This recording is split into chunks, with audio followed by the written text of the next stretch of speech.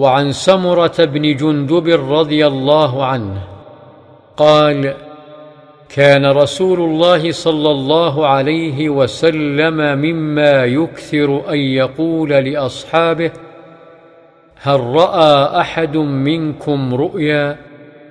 فيقص عليه من شاء الله أن يقص. وإنه قال لنا ذات غداه: إنه أتاني الليلة آتيان، وإنهما قالا لانطلق، وإني انطلقت معهما، وإنا أتينا على رجل مضطجع، وإذا آخر قائم عليه بصخرة، وإذا هو يهوي بالصخرة لرأسه فيثلغ رأسه، فيتدهده الحجر هاهنا، فيتبع الحجر فيأخذه، فلا يرجع إليه حتى يصح رأسه كما كان، ثم يعود عليه فيفعل به مثل ما فعل المرة الأولى.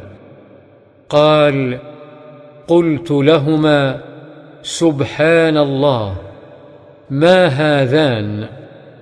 قالا: لانطلق انطلق.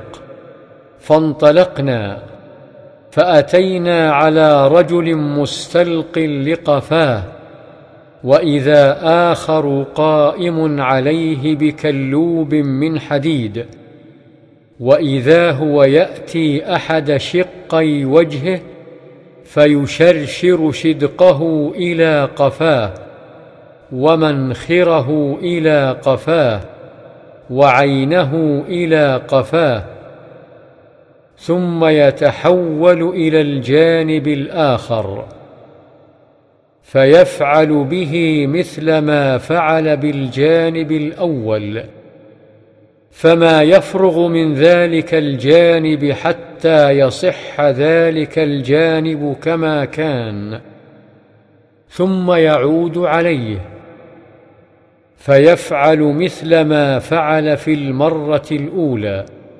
قال: قلت: سبحان الله، ما هذان؟ قالا: لانطلق انطلق. فانطلقنا فأتينا على مثل التنور، فأحسب أنه قال، فإذا فيه لغط وأصوات، فاطلعنا فيه فإذا فيه رجال ونساء عراه، وإذا هم يأتيهم لهب من أسفل منهم، فإذا أتاهم ذلك اللهب ضوضوا. قلت: ما هؤلاء؟ قالا: لانطلق انطلق. فانطلقنا فأتينا على نهر حسبت أنه كان يقول: أحمر مثل الدم، وإذا في النهر رجل سابح يسبح، وإذا على شط النهر رجل قد جمع عنده حجارة كثيرة، وإذا ذلك السابح يسبح ما يسبح، ثم يأتي ذلك الذي قد جمع عنده الحجارة فيفغر له فاه فيلقمه حجرا، فينطلق فيسبح، ثم يرجع إليه، كلما رجع إليه فغر له فاه فألقمه حجرا. قلت لهما: ما هذان؟ قالا: لانطلق انطلق. فانطلقنا فأتينا على رجل كريه المرآة، أو كأكره ما أن ترائي رجلا مرأى، فإذا هو عنده نار يحشها ويسعى حولها. قلت لهما: ما هذا؟ قالا: لانطلق انطلق. فانطلقنا فأتينا على روضة معتمة فيها من كل نور الربيع، وإذا بين ظهري الروضة رجل طويل لا أكاد أرى رأسه طولا في السماء، وإذا حول الرجل من أكثر ولدان ما رأيتهم قط. قلت: ما هذا وما هؤلاء؟ قالا: لانطلق انطلق. فانطلقنا فأتينا إلى دوحة عظيمة لم أر دوحة قط أعظم منها ولا أحسن. قالا: لارق فيها. فارتقينا فيها إلى مدينة مبنية بلبن ذهب ولبن فضة، فأتينا باب المدينة فاستفتحنا ففتح لنا فدخلناها، فتلقانا رجال شطر من خلقهم كأحسن ماء تراء، وشطر منهم كأقبح ماء تراء. قال لهم: اذهبوا فقعوا في ذلك النهر، وإذا هو نهر معترض يجري كأن ماءه المحض في البياض، فذهبوا فوقعوا فيه، ثم رجعوا إلينا قد ذهب ذلك السوء عنهم، فصاروا في أحسن صورة. قالا لي: هذه جنة عدن وهذاك منزلك. فسمى بصري صعدا، فإذا قصر مثل الربابة البيضاء. قالا لي: هذا منزلك. قلت لهما: بارك الله فيكما، فذراني فأدخله. قال: أما الآن فلا، وأنت داخله. قلت لهما: فإني رأيت منذ الليلة عجبا، فما هذا الذي رأيت؟ قالا لي: إنا سنخبرك. أما الرجل الأول الذي أتيت عليه يثلغ رأسه بالحجر، فإنه الرجل يأخذ القرآن فيرفضه وينام عن الصلاة المكتوبة. وأما الذي أتيت عليه يشرشر شدقه إلى قفاه ومنخره إلى قفاه وعينه إلى قفاه، فإنه الرجل يغدو من بيته فيكذب الكذبة تبلغ الآفاق. وأما الرجال والنساء العراة الذين هم في مثل بناء التنور، فإنهم الزناة والزواني. وأما الرجل الذي أتيت عليه يسبح في النهر ويلقم الحجارة، فإنه آكل الربا. وأما الرجل الكريه المرآة الذي عند النار يحشها ويسعى حولها، فإنه مالك خازن جهنم. وأما الرجل الطويل الذي في الروضة، فإنه إبراهيم. وأما الولدان الذين حوله، فكل مولود مات على الفطرة. وفي رواية البرقاني: ولد على الفطرة. فقال بعض المسلمين: يا رسول الله، وأولاد المشركين؟ فقال رسول الله صلى الله عليه وسلم: وأولاد المشركين.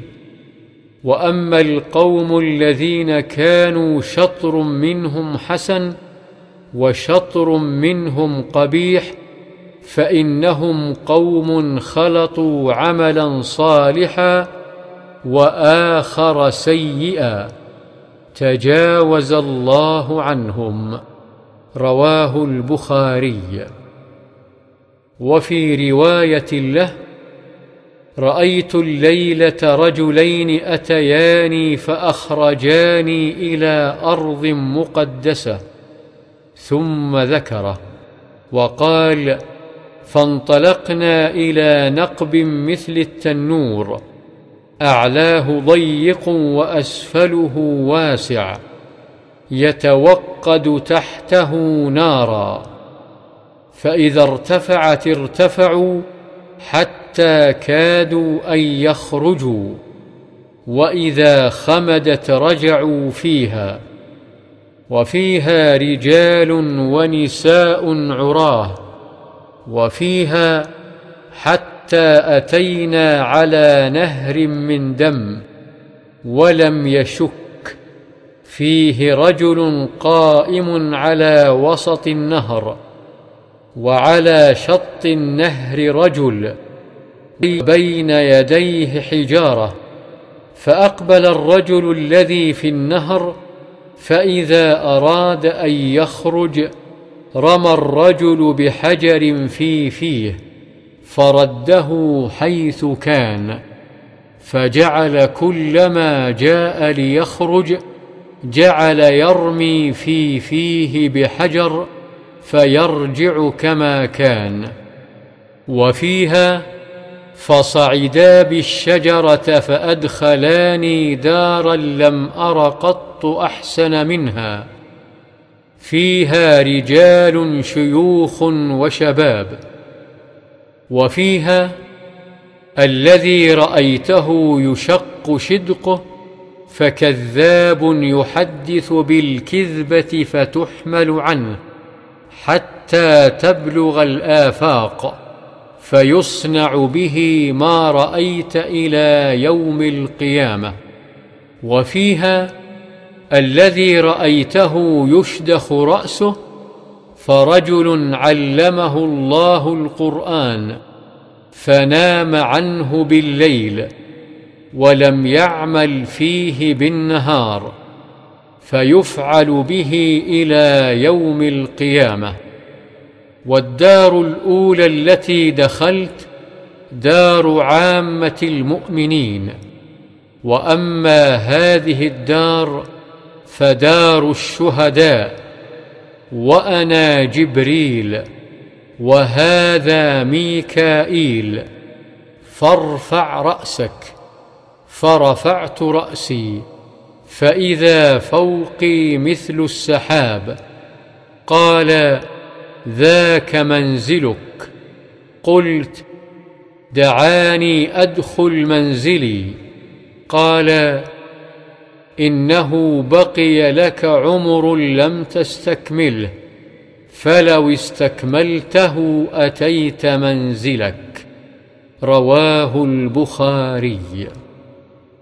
قوله يثلغ رأسه وهو بالثاء المثلثة والغين المعجمة، أي يشدخه ويشقه. قوله يتدهده أي يتدحرج، والكلوب بفتح الكاف وضم اللام المشددة وهو معروف. وقوله فيشرشر أي يقطع. قوله ضوضو وهو بضادين معجمتين أي صاحوا.